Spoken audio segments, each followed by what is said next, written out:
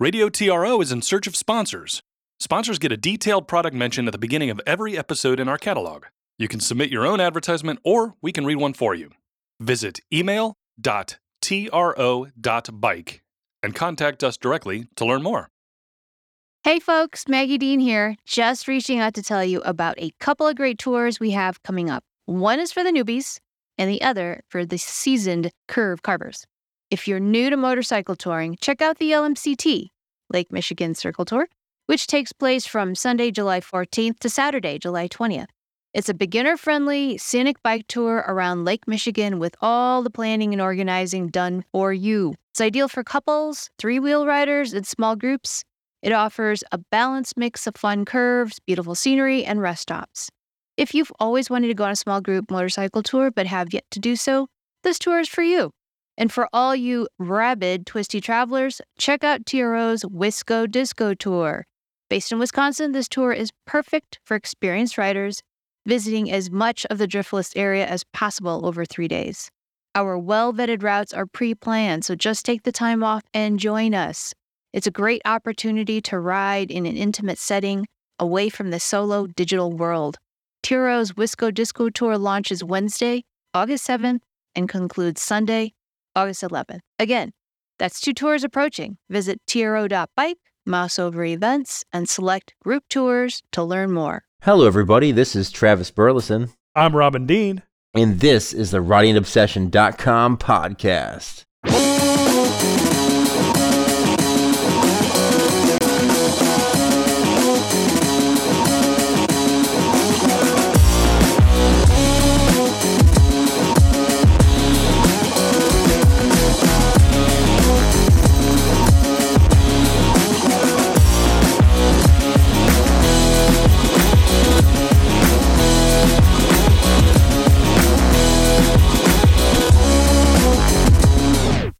And to kick things off, Travis, how was your week? It was good, same old, working on getting the BMW put back together, which hopefully I'll have the oil seal by Friday, and we'll start reassembling the motor.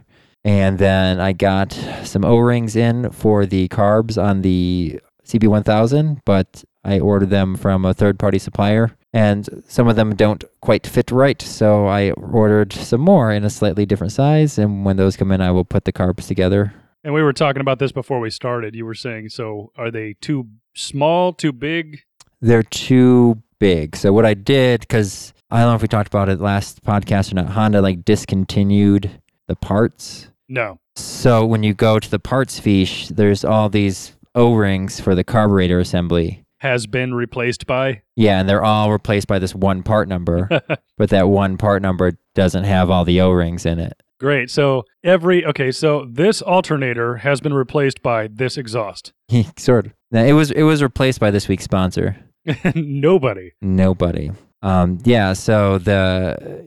there's 3 tubes that connect each carburetor, which means you need 6 gaskets times 3. And you get 4 O-rings in a pack.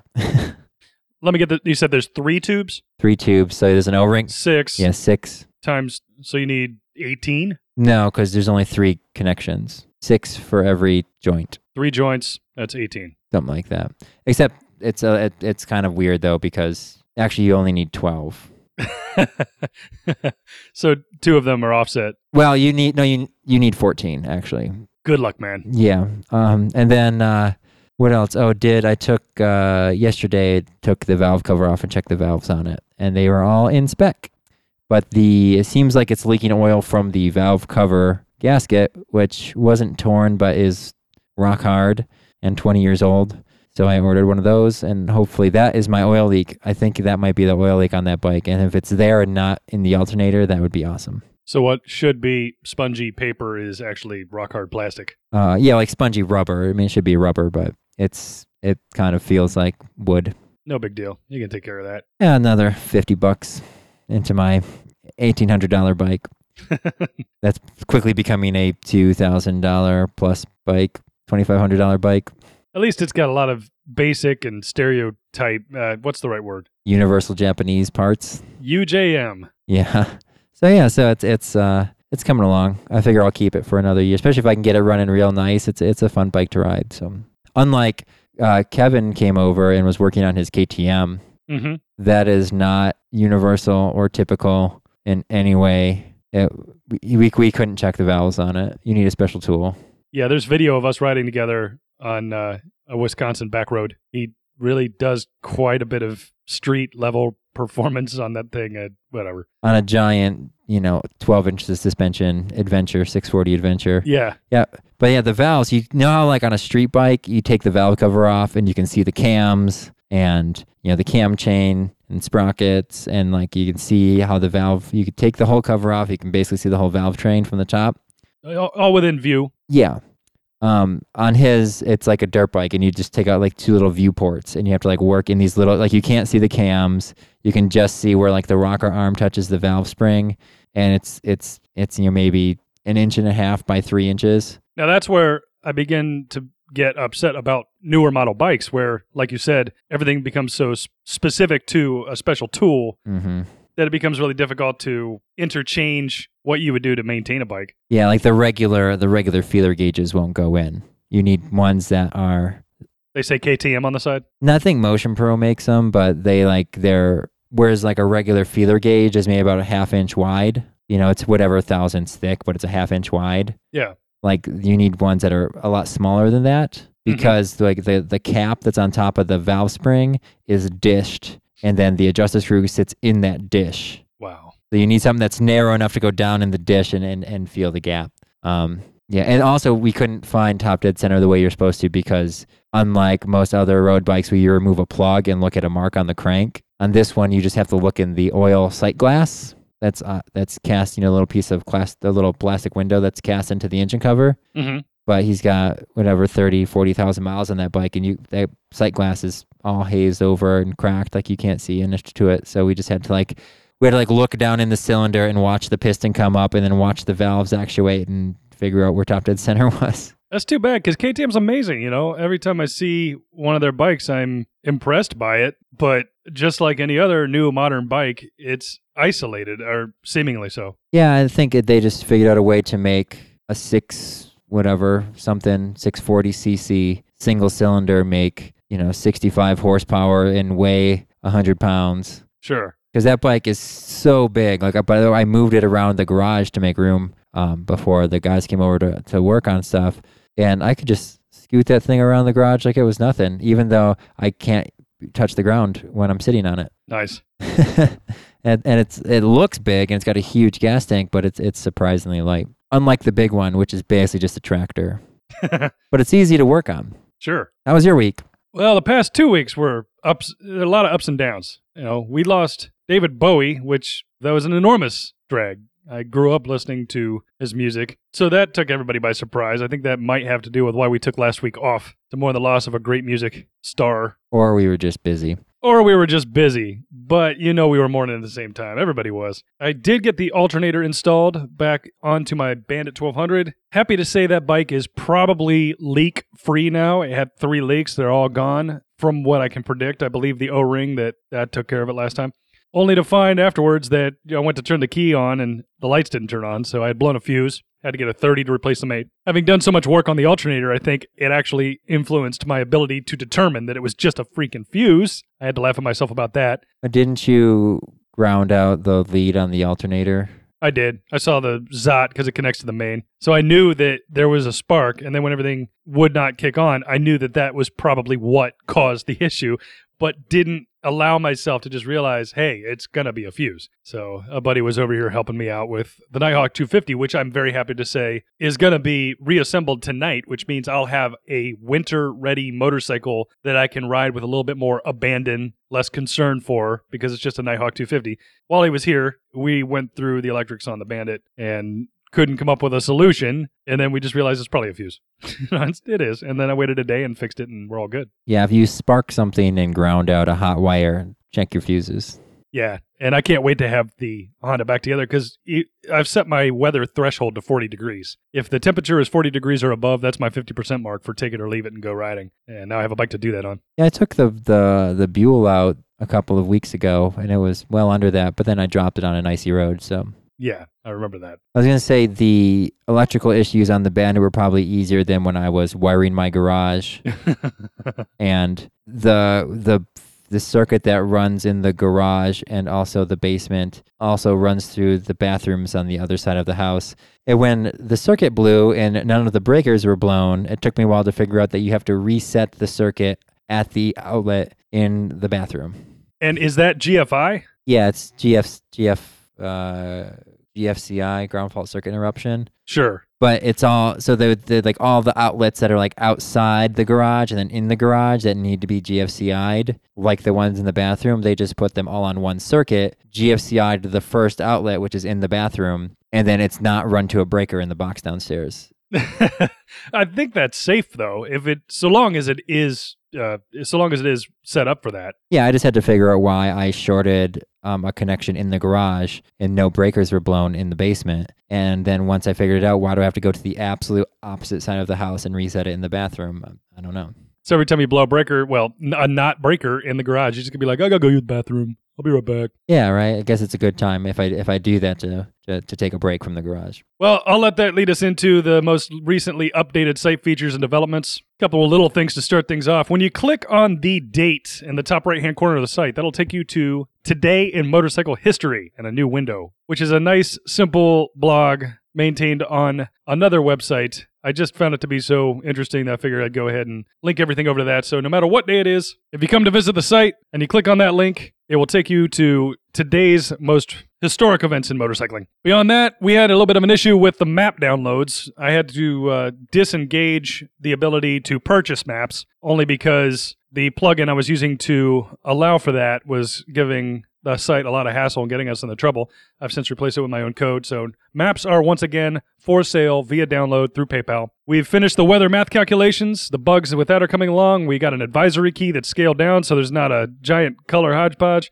We're soon to give the navigation a full boost so you can find everything again. And we're going to add a route planner that allows you to type in a list of cities before it creates both a high-speed expressways map as well as a highways efficient map, a second level map, before you start writing out your own twisties. Soon we'll be adding guided tours, so keep an eye out for that. We're hoping to lead tours on a whim based on scheduling abilities. That page will be up and running in the next month or so. And of course, I still need to make a page for this podcast. That's the truth, man. This podcast needs its own page. I just haven't figured out how I want to put it in the navigation yet. And that's it. So there's your updated site features and developments. For the podcast, would we use like a SoundCloud style plugin or something? We could. I'm not going to. I think I wanted to have a dedicated page that'll actually show the current podcast ready to play with basic information after that for what we talked about, and then a drop-down menu to select different episodes. There's not a hosting issue with file size or anything or in streaming? No, we have a really great server in that regard. We have unlimited bandwidth. It's nice. It's good. And that brings us to off-the-bike topics for wrenching, reading, leisure, and such. I have it right here in front of me. Motorcycle Consumer News went on sale for 6 months at $5. I just got a 6-month subscription to Motorcycle Consumer News. Wasn't Motorcyclist having a similar? Someone posted that on the Facebook group on the Super Slick Ultra Badass Motorcycle Mega Passive Incredible Power. That I believe was from Motorcycle Consumer News. It may have been me. Oh, it might have been because I think there was because I remember I signed up for 2 magazines because when I did one, they're like, "Would you like this other one? It's also super cheap." Add on. And I got my first issue of Motorcyclist. Do you need windshield wiper fluid? No. Impulse buy. Oh. I saw you clicked on this. Do you also need this? We saw that you bought this last week. Would you like 40 more of the same thing? I saw you bought some rope. Would you like a ball gag? That's not what the rope's for. Calm down, Amazon. Well, yeah, so that marks a 3rd magazine. You mentioned Motorcyclist. Now, a good friend of mine referred me to 2 magazines in particular, Rider Magazine and Motorcycle Consumer News. I checked out Rider Magazine. I found it to be pretty cool. But Motorcycle Consumer News, I think, is the kind of information that I personally need so that I can start to assimilate data that I'm not really used to processing. Reading information about bikes that I'm not really used to trying to get through or understand so that the terminology becomes more familiar, the dimensions, the variables will become more easy for me to understand. And so I got myself a 6-month. I'm going to read that thing front to back. Every issue, I'm going to be checking that out. Yeah, I think MCN they do more in-depth. They're a lot more technical specifications on the reviews and stuff. Motorcyclist is a little little more fluffy, but it's fun. And I got the issue with the 2016 bikes preview, so Oh, nice. which I'm hoping many of those end up at the IMS in February in Chicago when we go. Yep, press passes are ready. We'll be going to the 2016 International Motorcycle Show in... The Donald D. Stevens Convention Center in Rosemont, Illinois. There it is. Conveniently located just minutes from O'Hare Airport. This should be a good one if we play it right. I'm going to keep my press pass in my pocket, hidden, because I don't really want that kind of attention. I've never done that before. We'll see how it goes, you know? No, if they give us like some sort of special credential to wear, I'm just going to wear it. And then when I go to all of the manufacturer booths and know more about the bikes and the guys who are running the booths, it'll be doubly embarrassing for them. Yes. It's a good plan. Yeah, that's always my favorite. Does this have the Showa shocks on it? Let me get on my knees and look. Oh yeah, this has Showa shocks on it. Great. Does it have whatever, the Bosch fuel injectors? Oh yeah, I just pulled it up on my phone. Or I'll tell you right now exactly who needs to be on the lookout for me is Suzuki. I've been good to Suzuki. I like their bikes, and I know I'm going to approach their booth. And if I mention the word sport touring, they're going to say, oh, well, have a look at this. And it's going to be either a naked or half-faired bike with no luggage package. Exactly how is that touring? And I'm going to hammer them about it this time. Last time I was a little bit gentle. This year, I'm going to ask that they explain themselves, should that be the case. Suzuki, if you're going to offer something and tell your guys to represent it as sport touring, there better be some luggage. Yeah, or at least say like, oh, GV is making something that's a bolt-on fitment for this. That isn't some, because like nothing wrong. Like you like your SW Motec stuff. Yeah. SW Motec does a good job, but it's always like you get an adapter for your bike and then put their adapter on and then put it's bulky. Whereas I feel like when you look at something like the new Versys is like the luggage on those bikes is beautiful. Like it's nice luggage. If you get the LT, in the US, the 1000 only comes with LT trim, or the LT 650 with the luggage, the color matched luggage. It's color matched, it's key matched, lockable, and the way it clips onto the bike when you take it off, it doesn't look like something's missing. That's a good feature, yeah. Yeah, the way it slides into the tail, like the tail section, and then onto the passenger foot peg, when you take it off, it doesn't look like there's something gone. Yeah, and I will say in favor of the SW Motex, I mean, I can remove that hardware. It is pop on, pop off. It's customized that way.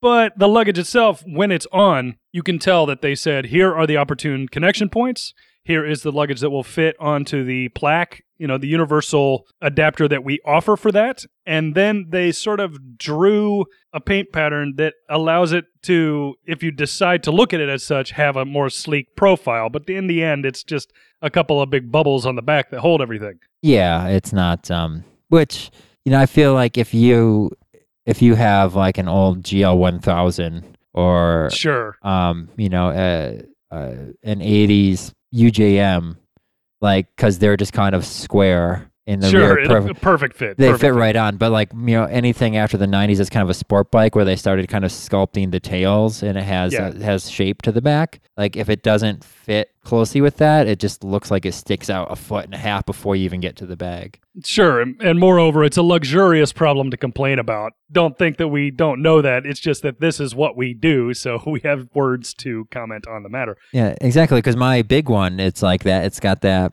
curvy plastic on the tail. And so even when you put soft bags on it, the soft bags like rub on the point where the curve bends over. And then they didn't make luggage for that bike either. So that's why I'd like to learn to fabricate if I could. You can always look on your bike and find points that you personally would trust if you wanted to build something to hold luggage on it, and then fabricate to suit something even that was easy to remove. But that's not in my skill set. I'm going to have to build that up eventually. Yeah, like until you need, a good, either a machine shop or a good home shop with that sort of metal fabrication with a welder and a miter saw and a good drill press. And probably some bending jigs to bend, because a lot of the GVs they use that looped round stock for connection points. Yes, I got a couple other things listed here just out of interest. If you're not riding, keeping your senses honed, I got the in-house drone. That was one of 3 gifts I got my wife for Christmas. We got a small, tiny 15-minute battery drone that we've been flying around the house, having a lot of fun with that. It's got a built-in camera and all that stuff. What is it? A Parrot? No, it's not a Parrot. It's some $50 thing that Best Buy didn't want to admit they had it. Oh, the only drone we have at that price is this, the Parrot Bebop at like $400 or $250. I don't know. I'm not looking at one right now. So Yeah, the Bebop's like the top Parrot model. well, we do have one that you can program to go wherever you want it to. But the point is that we have this little drone, and it just kind of keeps you honed in on hand-eye coordination of sorts with mechanical objects. Yeah, they're fun. I have a little. It's not a quadcopter. It's just it's a RC traditional single rotor helicopter, or I guess dual rotor helicopter. But that thing's fun to fly around the house. The dog hates it though. Dog is so afraid of it. It's that whistling sound going around in the air. What was that mosquito? Speaking of whistles, deer whistles. I got 2 deer whistles per the suggestion of a friend on Facebook whose opinion I trust now and then. And these on the package, they say tested, proven, they work. Amazing product. Buy 50 of them. So I got 1 package, and they're tiny little things. I thought it was going to be some big, clunky, ugly thing to put on my bike. So I got them in the mail. They are 2 little whistles. They're easy to use. They got the, what is that high strength adhesive tape? Oh, it's like the weird 3M stuff. Yeah, it's got the tape, and then you fasten that to a plank, which I'm going to be fastening on the side of the bike. I do this, and then the friend I was talking about that came over to help me work on the Nighthawk 250 arrives, and the first thing out of his mouth, well, they don't work. Very, very outspoken about the fact that deer whistles do nothing. Although I don't know, these have a reputation for being successful, so I believe there must be a lot of really bad products on the market, and that this one is supposed to work rather well. Yeah, I did some research on the deer whistles after your run-in with the deer. Thank you. After's always good. Could be before. It seems like most of the research is inconclusive. I mean, it's really hard to test that sort of thing.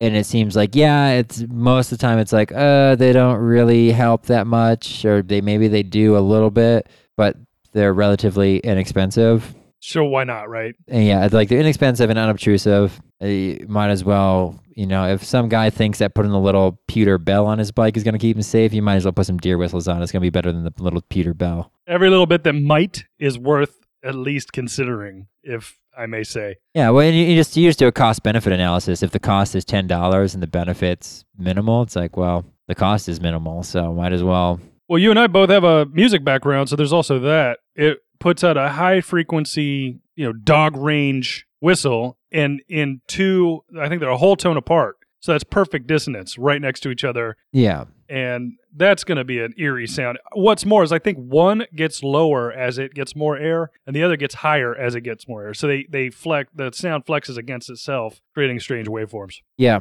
it's supposed to bug the deer more than the sound of a screaming 1200cc oil-cooled.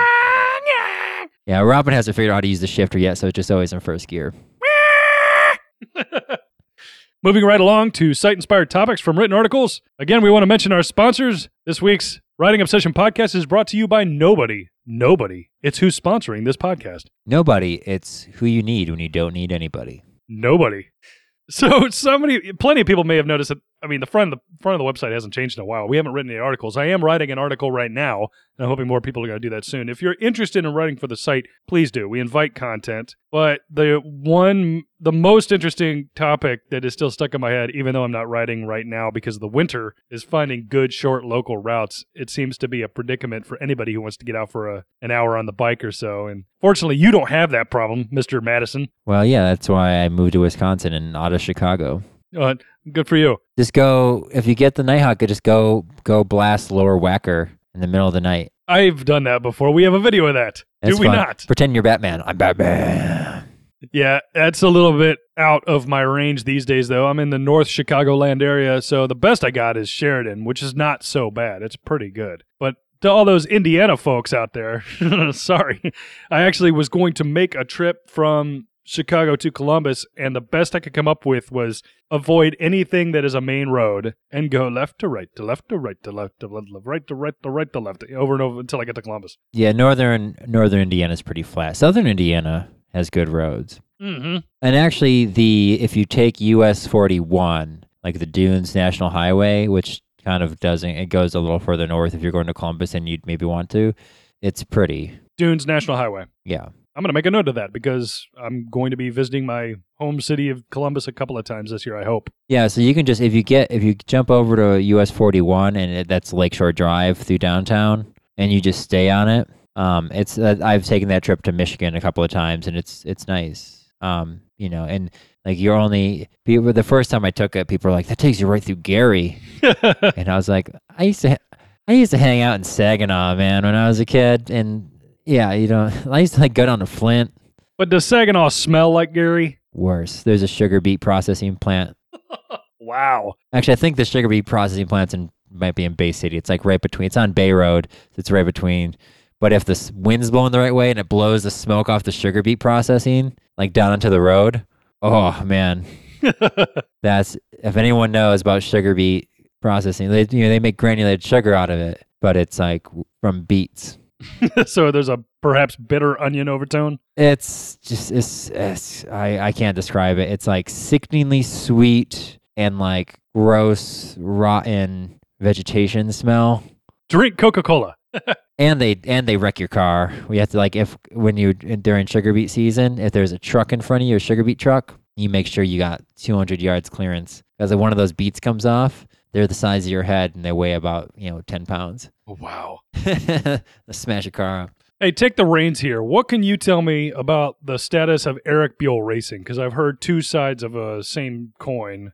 Yeah, I've heard a couple of things there. I know that they went under, then they got bought out by like an Indian company that tried to bring them back. And then I think they went under again, and then they were up for sale, and they got bought by a financial conglomerate company out of Michigan that they're called like liquid assets or something like that. Like it's basically a company that just buys burnt out companies and liquidates them. That sounds like what everybody was concerned about on the Super Slick was that one person thought they were going to be liquidated completely. The other thought they were going to be restored and put into action. Yeah, so I mean, it could go either way. The company that bought them is like not a motorcycle. They're just a financial business, like capital B business company. They go in and they buy companies and then they sell companies or they liquidate the companies and sell the assets. So I imagine whatever becomes more profitable for them. So if they find an investor, company or whatever, rich privateer that's going to front the money up and buy the company out and bring it back to life, which I think, I kind of wonder if like someone like Polaris. Oh, wow. That'd be great, right? Wouldn't be cool because Polaris bought Impulse. Uh-huh. Right, the electric. So like Polaris owns Victory motorcycles, and they bought Bramo, the electric bike company. So now there's the Victory Impulse TT. Like it used to be the Bramo electric bike, and now they call it a Victory. But Victory is a cruiser brand, so they have this electric sport bike now. But I think if Polaris bought Eric Buell Racing, they could keep the brand, which is known for sport bikes, and then bring the Bramo guys in, which is an American company too, and have like Bramo, maybe still call it Victory, maybe call it Buell, maybe call it something else, and then merge that sport bike and the electric bike and have their sport bike division. Because Polaris doesn't have a sport motorcycle division. They have their quads and their side-by-sides and their snowmobiles and their cruisers, the Victories. Yeah, that's an ingenious idea to kind of spider out like that to complete the different segments and genre for your own. I mean, there's no reason that Eric Buell's concepts need to be mismanaged. Yeah, the man is smart. He knows how to design a damn fine bike, but there's always the matter of who is in charge of how his end result is being marketed. Yeah, and I think that the problem with EBR was that they made essentially one bike. They made one high-end sport bike, and they sold it in sport, fully fared, and like naked trim. Like naked, they had a naked Street Fighter version and a fully fared sport version, and they were $20,000 plus. And that, right, yeah. And those are the only models that they had, and it just you're not, especially in today's market. Like you look at what Honda is doing, what Yamaha is doing, Suzuki to a lesser extent, but then they just went through a bankruptcy. But when Honda came out with like the CB500 model line, for, you're like good bikes for $6,000, $5,000, and that's kind of where the market is. Like you need to have that affordable range and be able to do some volume manufacture, which I think if you get someone like Polaris behind you, because Buell was already using Rotax engines, and Polaris uses Rotax in almost all their stuff. I don't know who's building the Victory engines, but like all of their off-road stuff. Keep us riding. Keep Americans wanting to ride. If a bike is that expensive, first off, we don't want to have to finance that, especially if out the door, if anything should happen to it, what's it going to take to get it back on the road? Are they going to back up their product with warranties, things like that? But also, there was some guy at a desk who is thinking, there's really no harm in thinking I should be able to get everything from this bike, everything for this bike that I can. And he's just hurting the business by not getting a good price for it and making it a big thing, making it available to everybody. Yeah, I mean, and I thought they were good bikes. So the reviews were mixed on it. I like the old Buells when they were on their Harley. Sure. And I think it's a great concept. Like you take Eric Buell's like amazing chassis and you put in this like super simple engine in it. What was it called? What is it called? It's like a center of gravity. The mass centralization design. Mass centralization design. That's amazing. And you could see it. I remember being at the track day. I talked about this in one other podcast where I was sitting there and I heard this. I look to my right and there's just these two wheels that are almost touching, and this dude in full leather is getting ready to beat the crap out of the track. It was a great thing to see. Yeah, super short wheelbase with just a big lump in the middle, just torque. Yeah. Yeah, which I think is work, especially like the last of the Harley gen that didn't have the Harley motors in them. They had the Rotax, the 1125s. Yes. Those were great bikes. And I think, like I said, I think his stuff, he needs to get rid of that big single brake disc design. I think that's just a bad idea. I get it, but it's not practical. But other than that, like his designs are really solid. So maybe it'll get saved. We'll see. Well, keeping things moving here, we'll be getting into some tour planning in a moment, but I also wanted to make mention of some tour planning sites that have caught my eye recently. Actually, one in particular called Furkot, FURKOT.com. This site feels like it's operated by between 1 and 5 individuals versus a number of people programming at the same time as part of some team. It just seems like it has an independent feel to it. It's a great site, and I only found it because for the Riding Obsession, I'm trying to build a route planner that is extremely useful, only to find that Furkot, brand new or not, has already done a lot of what I'm trying to do. They have a free membership, there's paid memberships, but essentially what I did was I went to the site to just check this thing out. I saw it in a forum. The person who owns the site itself had posted to the forums inviting feedback. Who does that? There are so many different services out there that want to tell you what you want. We made this service. You want it. Here's why. And then you question something or you ask them for a feature. Sorry, we can't do that because you don't want that. And there's, tons of online services that are like that. This one, not so much. You can enter all kinds of things. So I planned a route that would possibly be our entire high-speed expressways time-saving route from Chicago to Chicago, or from Madison to Madison, via all kinds of great, just expressways for the most part, just to test it out. And it asked me all kinds of questions I didn't expect. Where do we want to sleep? And I put camping or budget motels, just because. And because you're cheap. Because I'm cheap. And it said, how many miles would you like to ride in a day? It said 250 miles. Keep it comfortable, keep the knees feeling all right for that kind of duration, because we're talking about going Chicago all the way down to Etowah, North Carolina, to D.C., to Vermont, through Canada. And that's a long, keep it to 250. Keep the endurance in check. And by connecting the dots city to city in the way that I'm in attempts of putting some together to do kind of the same thing, it gave me various hotels at a good price that have a static cost, as well as campsites, roads to take. You can turn expressways on or off just like you would with Google Maps.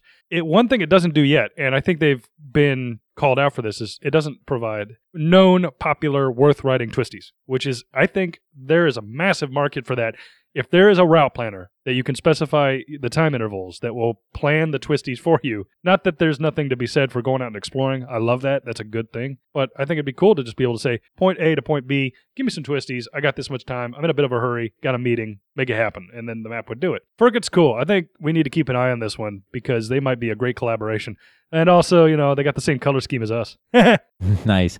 Yeah, I don't know what the algorithm would have to be like to look at the map and have the algorithm figure out like this is a twisty road and this is a straight road. That'd be pretty. Or like if you just need to get that sort of data collection where if you're having human input, say this part's twisty and this part's not, and go through all the roads in the United States. Crowdsourcing might be the key to that. Some kind of social interaction or a forum or a communication base. Which, unless like Google decides they want to do it, I think Google's the only place that's going to have the power and the numbers for that sort of data acquisition. In terms of actually reading through the coordinates, Google has the power to come up with the software, but coordinates are coordinates. And if you have a GPX file or something with a line and a lot of waypoints, there's a lot to be taken from that data. It might be a successful upvote system. So crowdsource, not just, hi, my name is Shabadoo McGillicuddy, and I really like this road, so you should add it to your blah, blah, blah. More of a thing where somebody submits a route, and then it has to be upvoted by a series of riders before it gets added to the complete mix as a waypoint twisty route. And kind of like a Reddit sort of thing. Yeah. Like I'm Shabadoo McGillicuddy and I like this road, and someone's like, yeah, that road. Shabadoo's a jerk, man. Yeah, well, he's fun unless he's been drinking. Wasn't he? I thought he was a glue guy. Well, he's got the kid now, so he's taking it easy. Shabadoo isn't a real person, just to let you know. Now, there's one thing that Furket has that the others don't.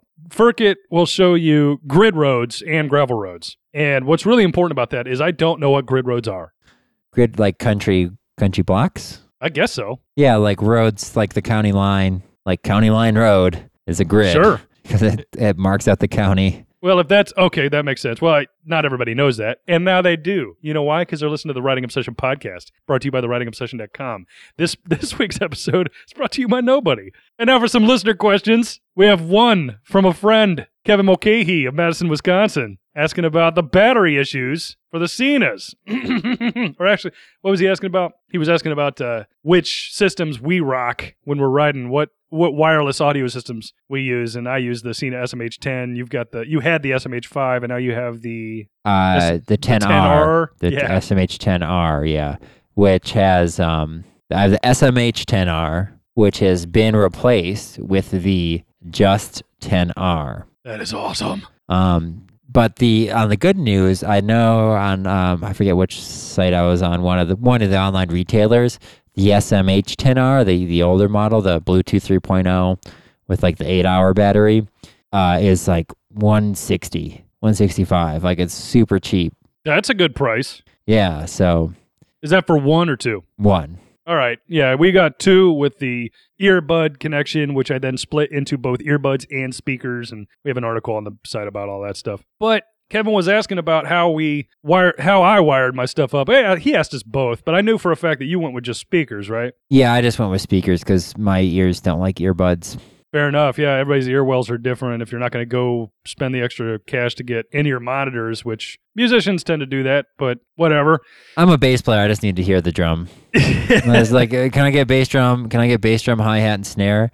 And that's all I need. What song are we playing? Can I get more talent in my monitor, please? Can you turn down the suck a little bit? Just turn down the suck and give me some talent in this monitor right here. And some slapback. I need some slapback. There is a bad link. There was a bad link on the site. One of our most popular pages is how to replace the battery in your SMH5. And the resource that we had linked to on eBay was selling a battery that was ever so slightly thicker than the one that is necessary. I've since updated that to two particular batteries that will work. One is made by a Canadian company in Canada. The other one is another eBay purchase that has the proper dimensions. So if you're having any problems with your SMH5 battery, check that out. But Kevin wanted to blast the jams, quote unquote, in his helmet. What I ended up doing was I took the earbud interface for the SMH10 ran a headphone splitter with one wire going to earbuds and the other wire going to 2 internal speakers, so that if I'm in a hurry, I can just pop on the helmet and I'll still have audio. And if I feel like getting full sound, I go with the earbuds, which actually with the speakers sounds smoking. Sounds great. Yeah, I may, when we go to IMS, the plugitup.com is where I get my custom molded ear plugs from. Yeah. So at the IMS, they will do your custom molded earplugs on site. It takes about an hour for them to cure. And what are they called? Plug It Up. Plug It Up. Okay. Yeah, plugitup.com is their website. They're out of Florida, but they travel around with the IMS. And if you go to the show, you sit down in the chair and the lady sticks a plug in your ear, like all the way in your ear, and then takes a syringe of quick hardening epoxy foam and injects your ear and takes an imprint of your ear right there at the show. And if you just want plugs, they'll take it out, cure it, seal it. And it takes about an hour to cure all the way, and then you come back and you can walk out of the show with custom molded ear plugs for $60. Nice. Yeah, they do sell a really great driver, like a really great headphone driver. They'll let you test it and then they clean it off. They have a tester that like disappears right into your ear. But that's, what is a headphone driver? Like an earbud. It's an earbud, the speaker. Okay, sure. Yeah, but it's super tiny and it's like silicone finned and it goes into your ear. Like there's no bud on the outside, and they sound great and they actually isolate fairly well. But they're expensive. They're like $130 for like the one driver model, and then they have a 2 driver model. It's got 2 speakers in each ear. That's more. And then if you want those embedded in a custom molded plug, you're talking, custom molded monitor price, $300. That's where it starts to sound like somebody getting all that they can for something, when if they would just cut the price by half, more people might do it. Yeah, I don't know. There's another company that makes earbuds for their system that they charge $60 for those earbuds, and you don't actually know if they're going to work with your ears. So even that's another example of them saying, you don't even know if these are good, but because we have forced you to go with this digital connection instead of a standard 1/8-inch connector, you're going to pay us what we ask you for, because that's how it's connected to our module. Yeah, so it's it's always tough. That's why I wish there was a more of a market for those custom molded headphone solutions with sound deadening included. Yeah. Also, to finalize my answer to another question you had was how we charge the units on the bikes. I actually have a USB adapter that connects to the tender access, and that's what I plug my Cenas into when I'm charging.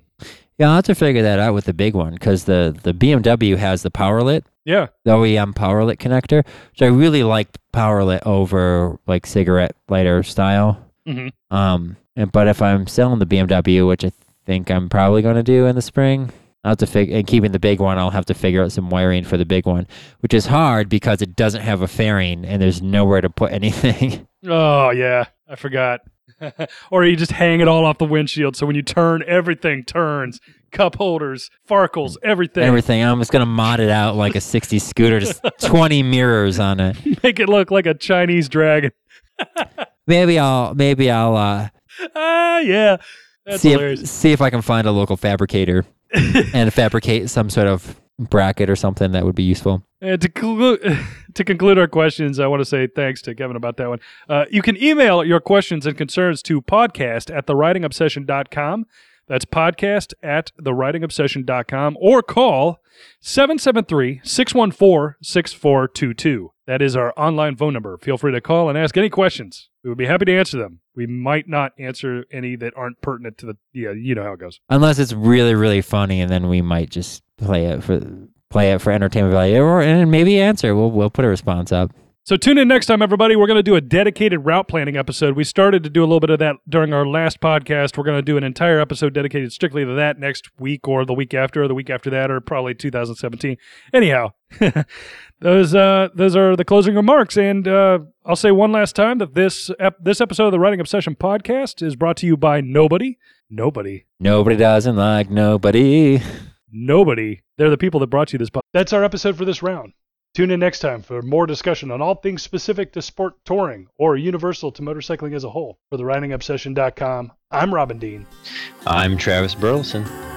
Safe travels, everyone.